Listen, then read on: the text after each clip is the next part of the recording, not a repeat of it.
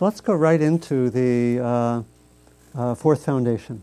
Okay, we've reminded ourselves, or reviewed, or learned afresh the first three foundations.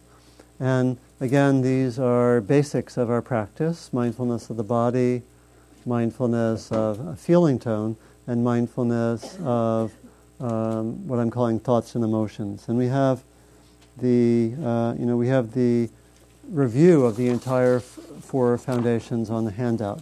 But let's look at the text now, because one of my hopes is that we read a text which is, when we first approach it, can be a little bit dry and somewhat impenetrable. Can be. And want to hopefully make it come alive, and we'll have to do a little bit of translation work, okay? So let's look at the text. This is on the text right at the bottom of the left-hand side of the first page, where it says contemplation of phenomena. And then you see it's one, the first of these five frameworks, which is translated as the five hindrances. And this is the first of the five, and what we'll do now is we will first have a fairly brief understanding of the kind of practice that this is pointing to, and then we'll engage in the practice. And then a little bit before we pause for lunch, we'll come and we'll do the same, a little more briefly, with the teaching on the 6 sense bases, because that will prepare us for lunch well. Since I see the experience of taste and smell in your future. Okay. So, anyone like to read the first paragraph here? Why don't we? Sure. Do you have the microphone? Yeah.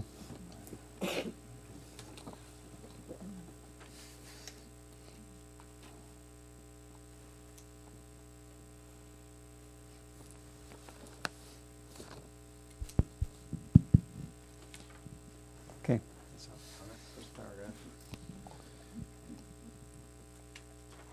The five hindrances, and how does a monk dwell contemplating phenomena in phenomena?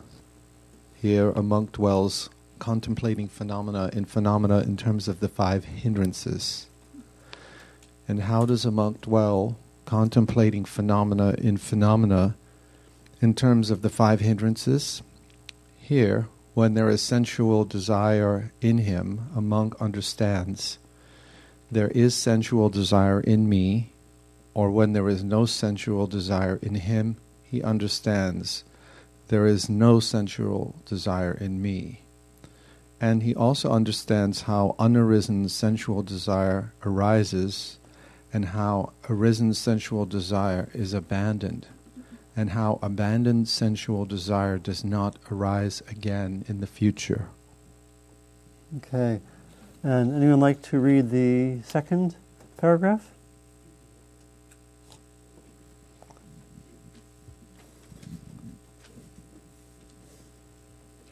When there is ill will in him, when there is dullness and drowsiness in him, when there is restlessness and remorse in him, when there is doubt in him, a monk understands.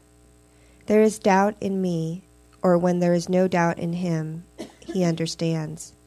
There is no doubt in me, and he also understands how the unrisen doubt arises, and how arisen doubt is abandoned, and how abandoned doubt does not arise again in the future. Yeah, thank you. And someone to read the third paragraph?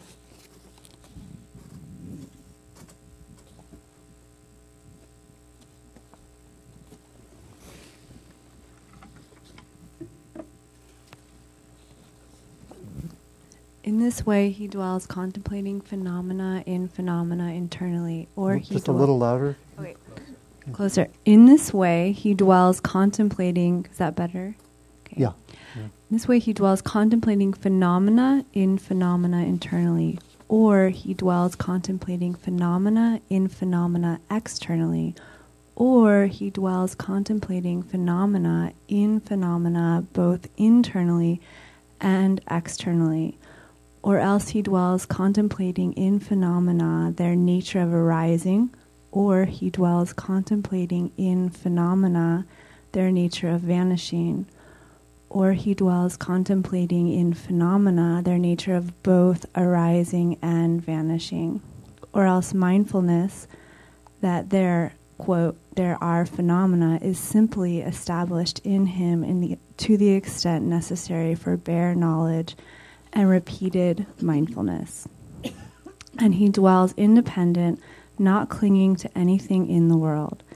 That is how a monk dwells, contemplating phenomena in terms of the 5 hindrances. Yeah. Yeah, thank you.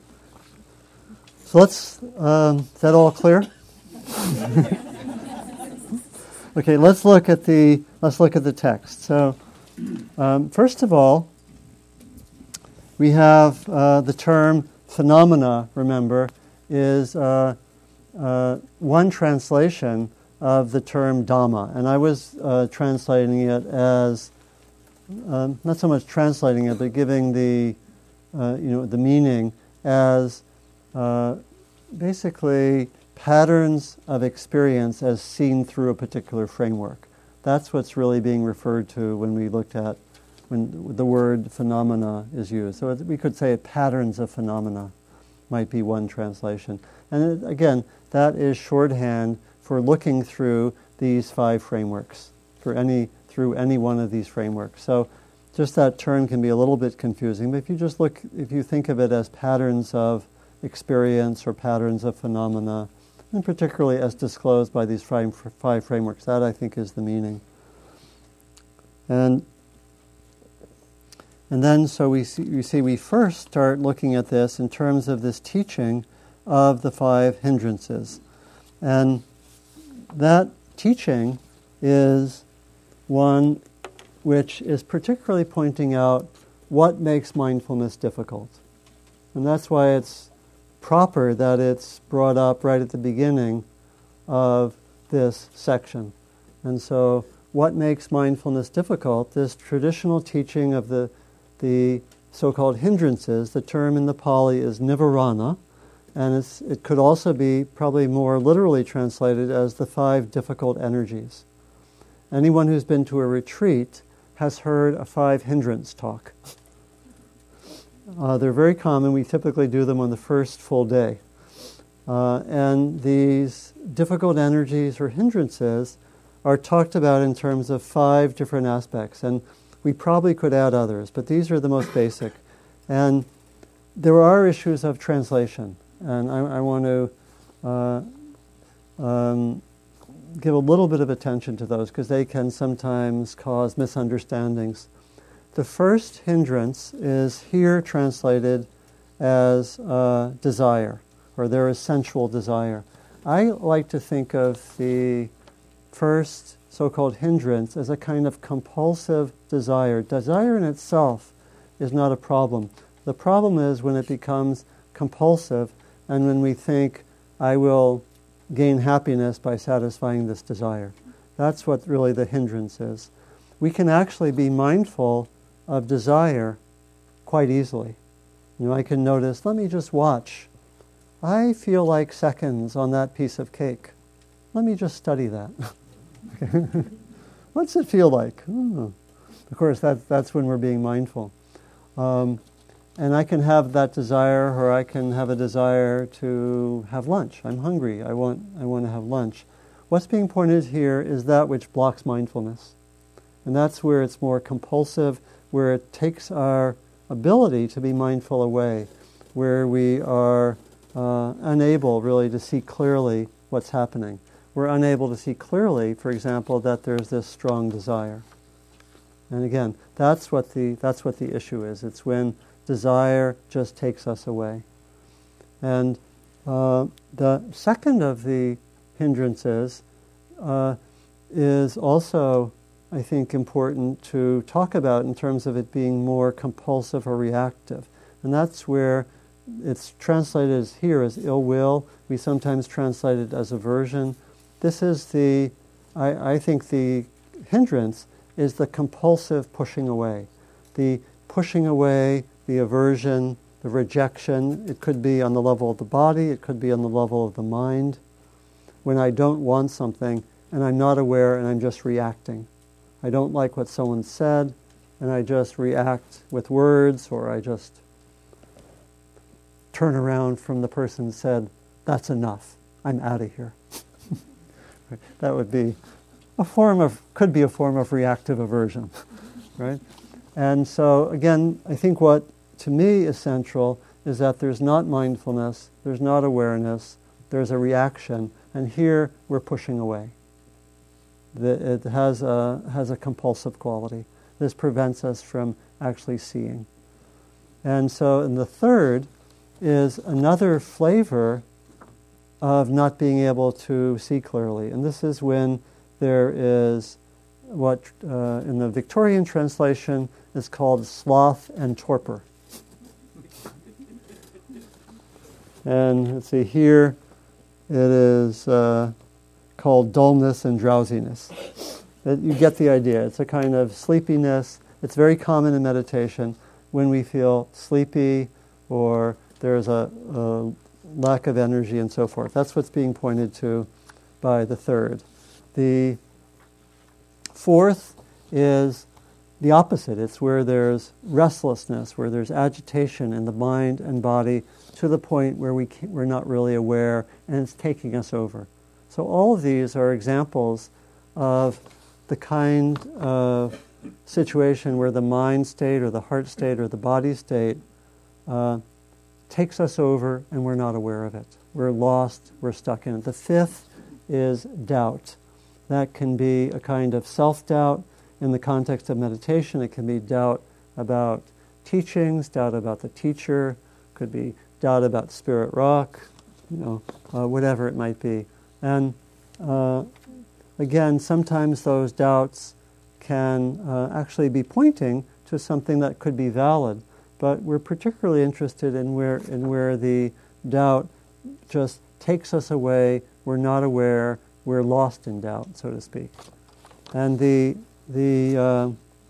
traditionally, there are metaphors given for these five hindrances that give a sense of what these are like. It's said often that if we have the simile of a bowl of water, that this compulsive desire is like the water is tinted with dye, and we actually can't see clearly, or we see everything through the filter.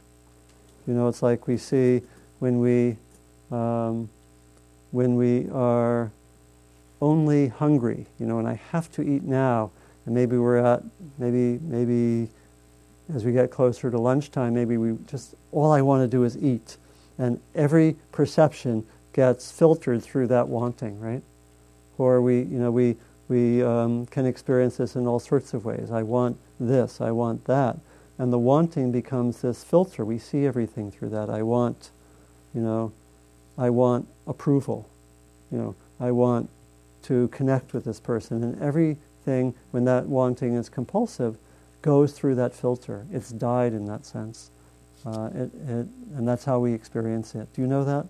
What would be another example that someone would give of that kind of compulsive wanting, almost like becoming a filter that we look through? That really, let's use the mic if we can. Sorry. I was just going to say one word. Yeah. Addiction. Addiction. Yeah. In addiction, all I want is to meet that addiction, and everything is seen. Will this help me meet my addiction or not, right? Everything almost becomes means to an end. And we see through that wanting. So addiction, that wanting connected with addiction is the extreme example of this kind of wanting. Okay. Aversion is, the traditional image is the water which in that compulsive desire was tinted or dyed. Here the water is brought to a boil. The state of the highly aversive reactive mind is like boiling water. One gets overheated, And again, I think it's not so hard to imagine all sorts of examples of that, we can be, and anger often feels like heat. When anger gets very strong and compulsive, we are taken away by anger, we are heatened, and we only are aversive towards that person.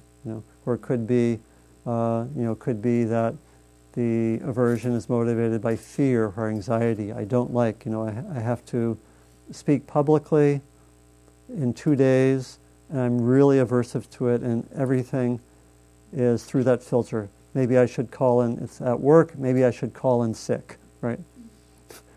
Everything goes through that. The strong aversion to this experience, in this case in the future, is there. Or it can be the experience of aversion in the present moment. We know this a lot through unpleasant bodily states, right? That we have this very strong aversion, and everything goes, in a sense, goes through that filter. I think we know very well that experience of dullness and drowsiness, or sloth and torpor. The traditional image is that of the pond of water now has algae throughout. It's stagnant water. It's a traditional image for this. And again, that's familiar. We know when we're sleepy to the point where we can't be aware in meditation, or where there's just a dullness, a drowsiness that affects us. So we can't really be present, we can't see clearly, and we may make unwise decisions at that time. Right? That's familiar, right? Yeah. I have a question. Yeah. At the end of each one of these paragraphs, Yeah. they say, for example, with doubt, Yeah. how abandoned doubt does not arise again in the future. Yeah. They say all of these things will not arise again in the future. Yeah. How can they say that? Yeah. So the question is, and I'll repeat the question, and we can, if we can, we'll ask you to be super mindful and use the mic. But the question is, what is that end of the passage saying about this not arising in future? Let me get to that in a moment. Let me go through these 5, and then I'll go through the text a little bit more. So the 4th is restlessness and worry, and that is likened to a pond of water being windswept. One is being tossed around by the water. And again, I think we know that it could be restlessness of mind, restlessness of body. We just could be really overly agitated by things. And again, in that situation, we can't be present. The 5th is some kind of doubt. It's likened to dark or muddy water. We can't see clearly. There's obscuration. Again, this would typically be doubt about self, doubt about, in this context, it's especially doubt about the teachings and so forth, doubt about what one should do, a basic kind of confusion about what to do. Now, the aim here, and we can see this in the text, is to know with mindfulness when one of these is present. And actually also to know when they're not present. To know when I am free of doubt. So working with this particular model would also help us to actually tune into the positive. Actually, I don't have any aversion. I feel a certain degree of peace, which is very helpful. So the mindfulness is both about whether one of these qualities is present and then whether it's not present. Then there's also the aspect of seeing clearly how these arise and how we might work with them in the present moment, and how over time we might work skillfully with them so they don't arise in the same way. And this is what is being referred to in that part of the passage that you pointed us to. And what's interesting is we want to read this and hear the presence of that model of the 4 wise efforts, because that's what's being talked about. Do you remember the kayak model?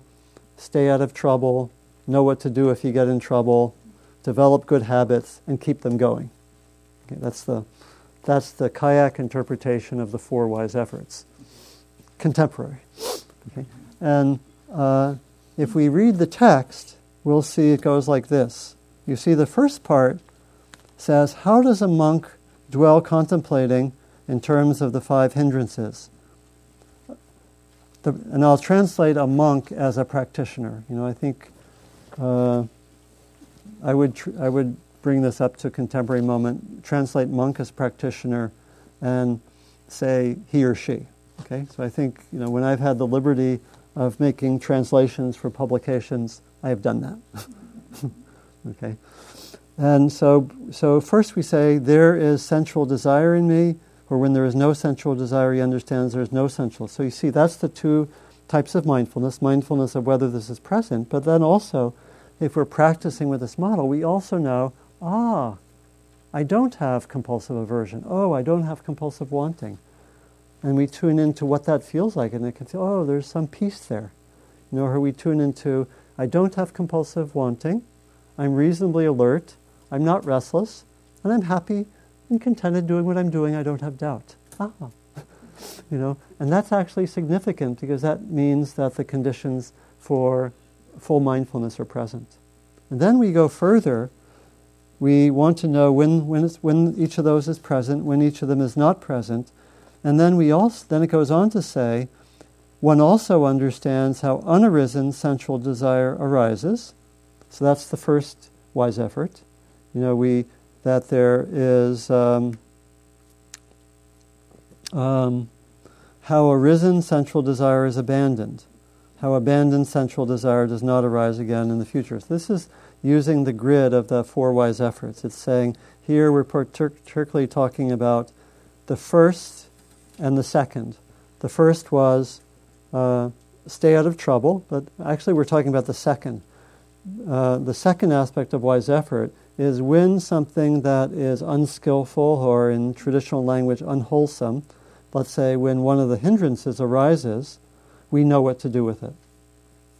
That is what's being pointed to here. So that's the second aspect of wise effort. Let me say a little more, and then how abandoned sensual desire does not arise in the future. This is referring to the third and fourth aspect of wise effort. In other words, develop good habits and keep them going. And let's say that we had, if we wanted to translate this into an everyday situation, let's say that I had, an addiction to sugar, okay? And I found myself in the situation where I was,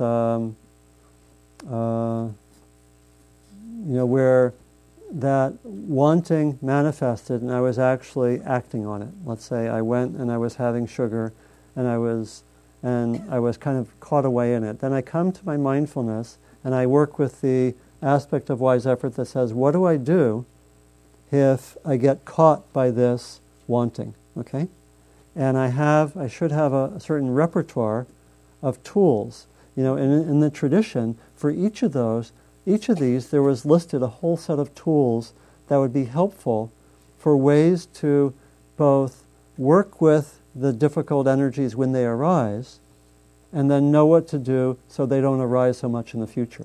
And we could think about that in terms of this example. What might we do if we discovered I'm in the midst of eating a lot of sugar, I want more, and I know that it's not helpful for me. What might I do right in the moment? What? Please. Yeah, maybe if it's just a short response, it's fine to speak up, but yeah. So acknowledge that you want it? Yeah. Yeah, and just say, I'm really wanting this. So acknowledge the feeling inside that you want it.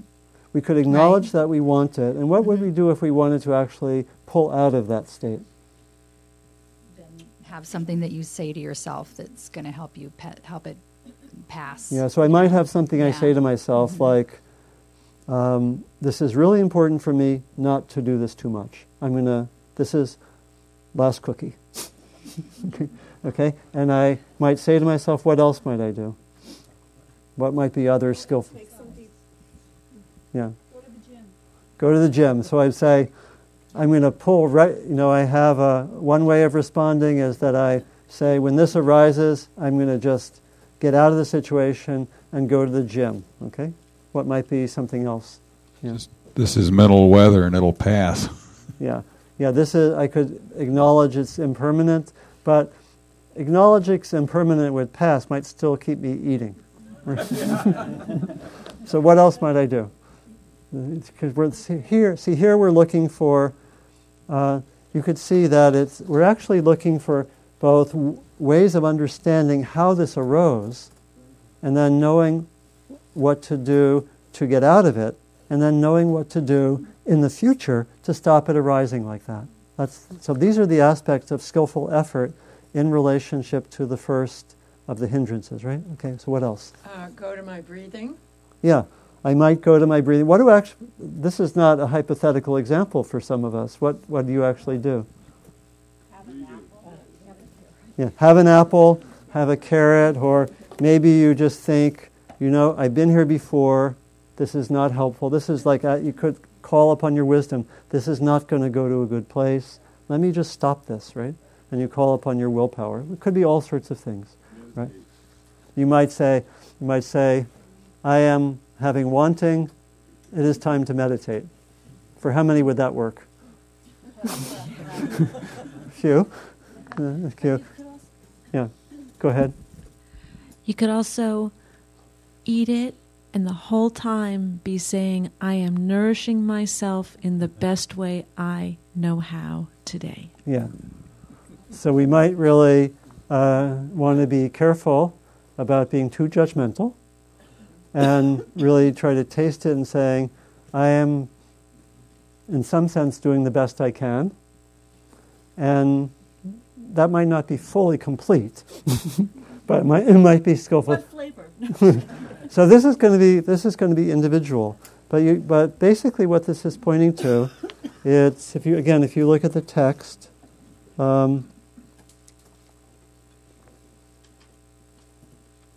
He says he also understands how unarisen sensual desire arises. In other words, one understands what the conditions were that led to it. Maybe you actually, this is where you might reflect. You might not know in the moment, but you might reflect, what happened? What led to me doing that?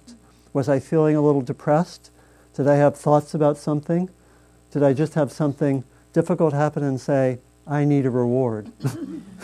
Or something, people do all sorts of things like that. So here, it'd actually be inviting us to reflect what were the causes and conditions that led to this, right?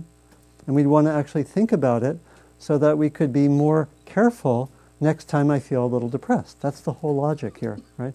Or when I have certain thoughts, and this could also, that whole logic could apply to how we relate to aversion. If I know that when certain things happen, I get really judgmental towards myself, we'd want to really look out for when those things happen and say, I really need to bring my mindfulness here. Or maybe when those things happen, I would have a secondary strategy. Maybe it would be like to go to the apple or something like this. So there are a whole set of tools that we would call upon, and we could actually, in the tradition, and those of you who have the Analayo book, there's a whole set. Let me see where I have this, of the traditional antidotes, the ways of working with each of these. So for example, for some, it might be one of the traditional ways to work with the wanting would be to guard the senses, to not go certain places, right? It would be to not go certain places. If one knows that one gets addicted, late night on the internet or something, maybe you just set a boundary and you don't go there. You set certain boundaries. You don't go, maybe say after. This is actually something probably that it's increasingly an issue. When I do one-on-one work, it's an issue for a certain percentage of people, and I won't ask for hands here. But sometimes that could happen, and so we might guard the senses by saying, I'm not going there, right? That would be an example. Moderation in food was one of the traditional ways to support this. Also, good friends and suitable conversation. So it points to the role of what leads us to want, or what leads us to be aversion. Maybe there are certain things in the culture, right? You have certain cultural conditioning, maybe certain, it could be whatever, TV shows, songs, cultural attitudes, and we could know that, when I hang out with these friends, we often badmouth other people, right? It could be something like that. Or we could know that that's a pattern maybe at my work, when we all are just having our breaks, we tend to talk negatively about other people because that gives us a group bonding. Does anyone relate to that? Probably it's common, right? It's common in experience. And we might say that I'm not going to, I want to really refrain from that, or I want to actually strengthen other kinds of conversation. The list, actually, on these traditional lists, good friends and suitable conversation is an antidote to every one of the hindrances. It's interesting. But you can imagine what they are. We might, if we're having a lot of aversion, we might go to loving kindness. We might find an antidote. If I'm really, if I'm being really down on myself, I might go to self-compassion or loving kindness. If I'm really, I might find that which helps shift the energy away from compulsive wanting or compulsive not wanting. Again, here one of the traditional reflections is on the consequences of my actions. What's going to happen if I keep this grudge going, right? What's going to happen to the relationships? What's going to happen if I keep feeding that addiction? We reflect on consequences. This is seen. So this all comes into the fourth foundation. Having antidotes, having wise responses to when I get in trouble, reflecting on the consequences, all of this is part of the fourth foundation. So you see how it brings in a lot more than we had. The first three, it's more or less just being present. I'll just mention a few more of these. If you have sloth and torpor, traditionally, don't eat as much. Change your meditation posture to be more upright or stand up if you're in meditation. Can open your eyes. If you're sleepy in meditation, you can open your eyes, stand up, do more vigorous walking. Of course, it could be that you need more sleep, and then that's good. But a lot of sleepiness in meditation is not connected with a need for sleep. It comes from other factors. So you might do vigorous exercise. It's recommended that one stays outdoors. Do your meditation outdoors. Jack Kornfield was advised when he was first meditating in Thailand and was having a lot of sleepiness, do your sitting meditation on the edge of a well that goes down 50 feet. The sloth and torpor factor, hindrance, diminished rapidly. So there are different things like that. For restlessness and worry, it's good to have, this is traditional, to have knowledge of the teachings was said to be helpful for restlessness and worry. It said, visit experienced elders if you're having a lot of restlessness and worry. For doubt, again, one of the traditional things was to develop in faith, to find people who inspire faith, to strengthen your commitment and so forth. So we have, to talk to a teacher and so forth. So there are a whole list of all these ways to respond. So you see what's being developed here. For each of the five, we want to know that they're happening. We want to also know that they're not happening. We want to have some sense of how they came to be so that we can maybe act on the conditions in the future. That's part of them not arising in the future, right? And then we want to be skillful when they do arise and know how to shift out of them. That's all part of the fourth foundation. So it's quite a lot, really, yeah. So maybe one or two questions, then we'll do the meditation. Please, Madison. And let's use the mic if we can.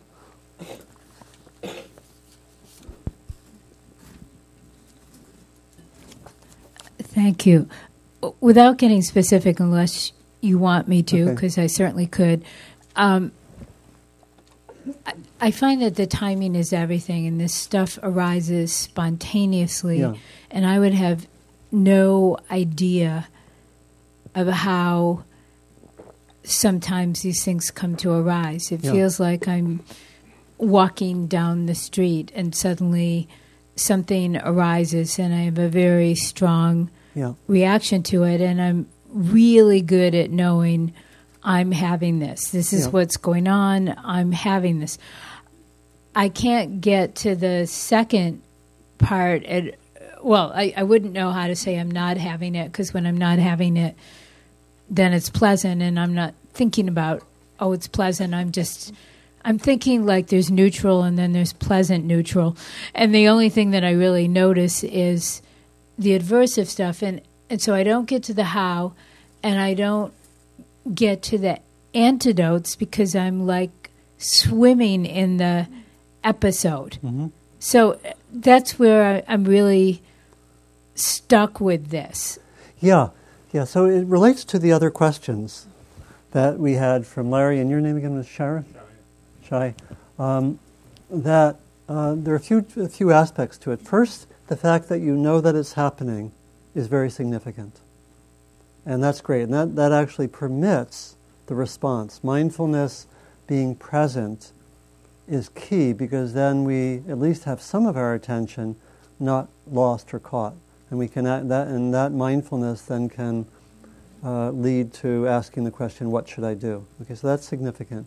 Second thing, when you the awareness of the hindrance not being present is something that really has to be cultivated as a practice. It's like this, and so it's not a problem that you're not aware of it. Most of us aren't, unless we train in this way. But you see, it's interesting. It was also there in some of the other foundations, the importance of actually knowing when we're in a good place. We tend to be most of us, such problem solvers, right? We just focus, it's like I was talking with someone a day or two ago, and I was saying, well, there was one situation where I was a co-organizer of a summer institute for the Buddhist Peace Fellowship. This was some time ago. And midway through, we did an evaluation just to see how things were going. And we had about 100 people there. We had about 100 responses, and 4 or 5 of them were negative.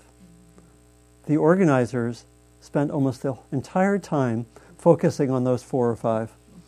We did not tune into how 95% of the people thought it was going swimmingly, as they say, or very well, right? And so I think it's a particularly valuable practice for aversive people, and probably for Westerners in general, or people living in Western societies in general, to actually learn to tune into when there's an absence of the hindrances. Tune in, are they, and this is something we'll do in a moment, are the hindrances there? Oh, they're not. Okay, let me just feel that, right? And to tune into the positive.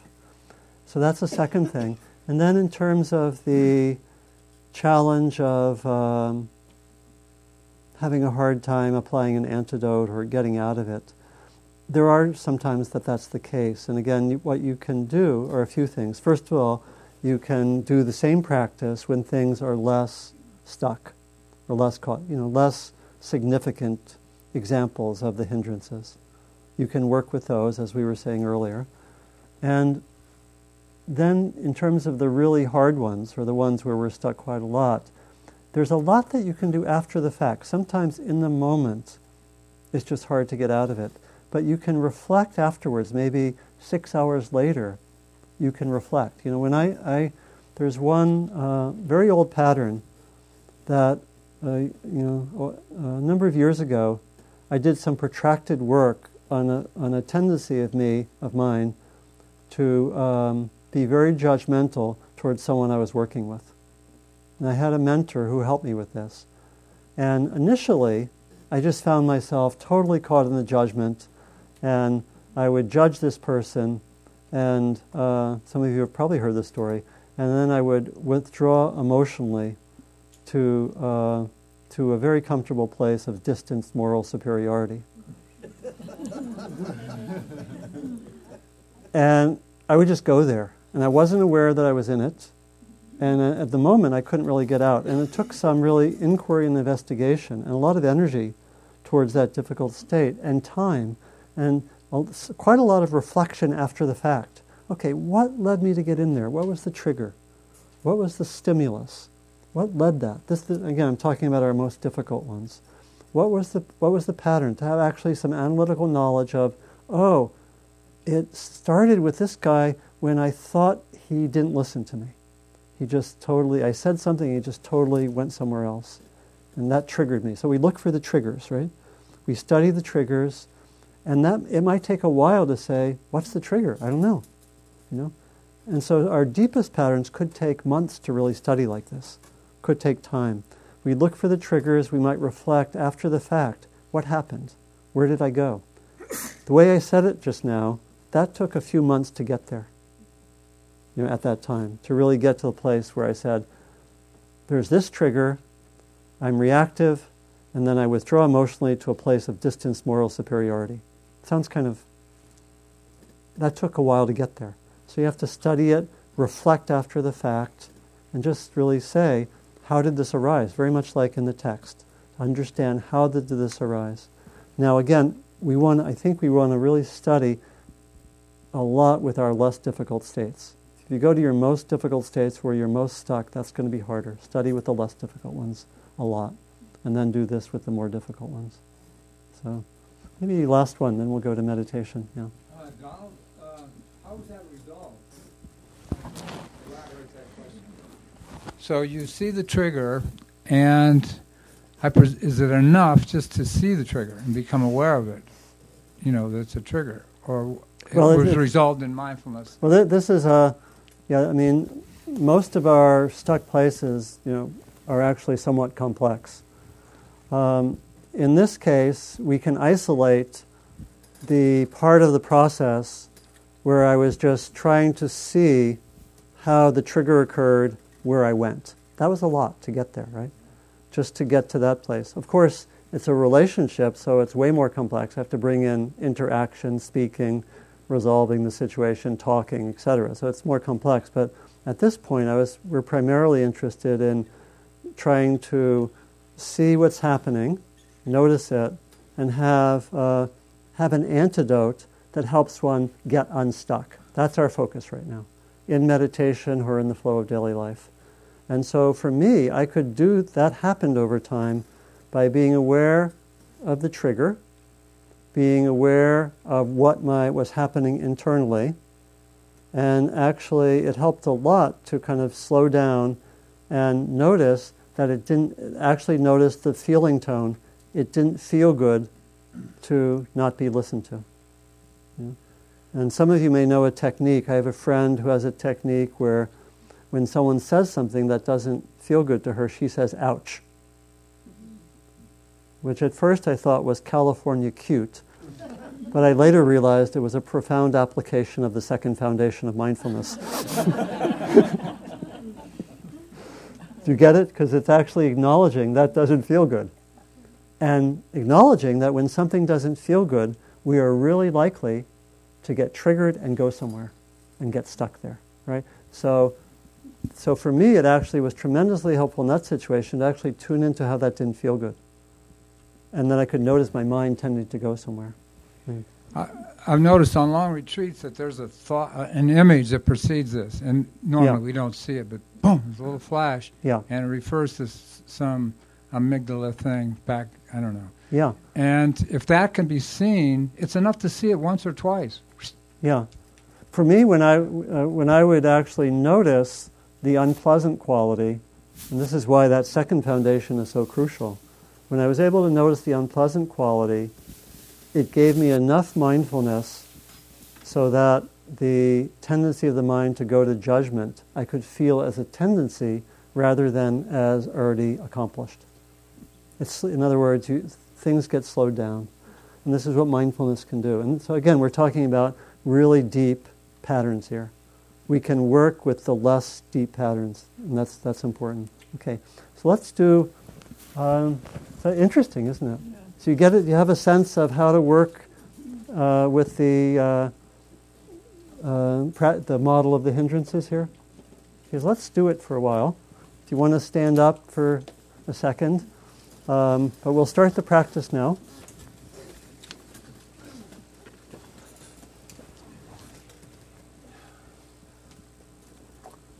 And just let yourself be in touch, maybe first with your body.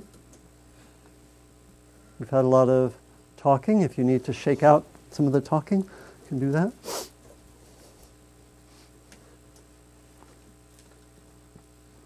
Shaking is very, very helpful before meditation. You might even dance a little bit.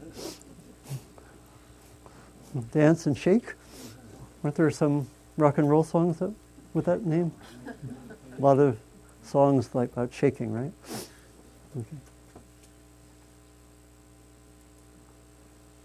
And when you're ready, sit back down.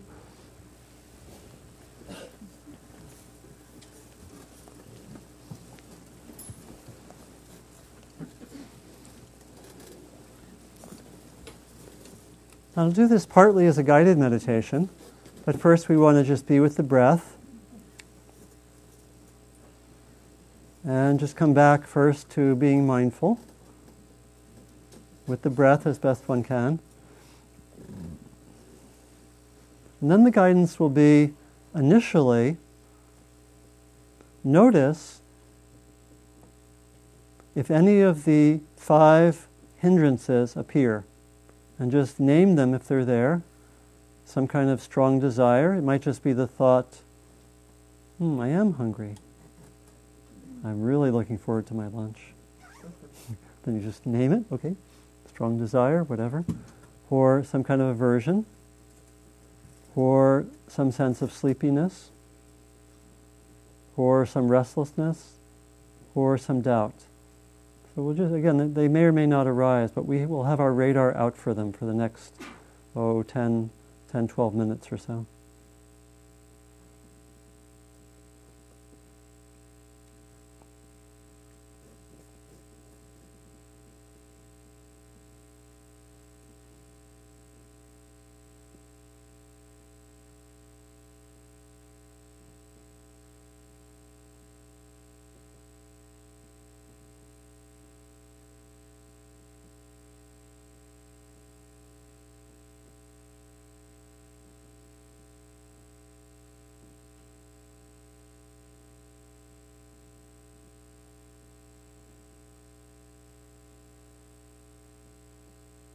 So the guidance is, if one of those arises, know that they're present, feel what they're like for a little while, and then if you have a sense of what would be a skillful response,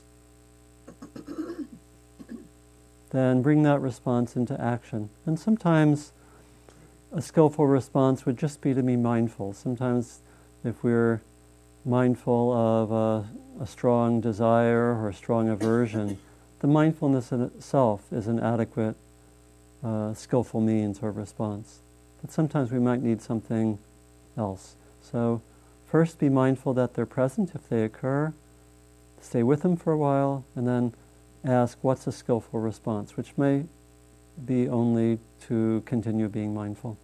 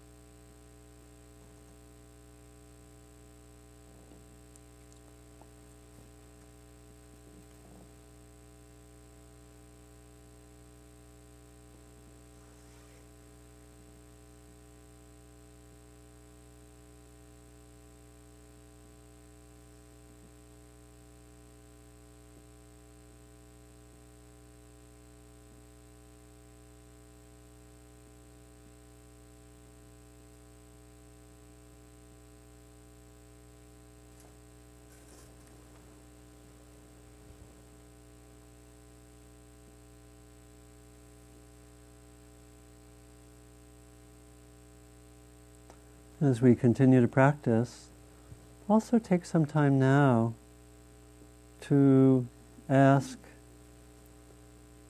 is this hindrance present? Is that strong desire present?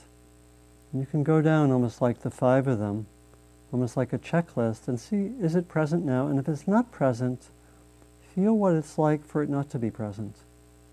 What does it feel like to have no strong or compulsive desire present? What does it feel like to have no strong or compulsive aversion? We can tune into maybe more of a sense of peace or contentment and really notice that. Similarly with the sleepiness or the restlessness or the doubt.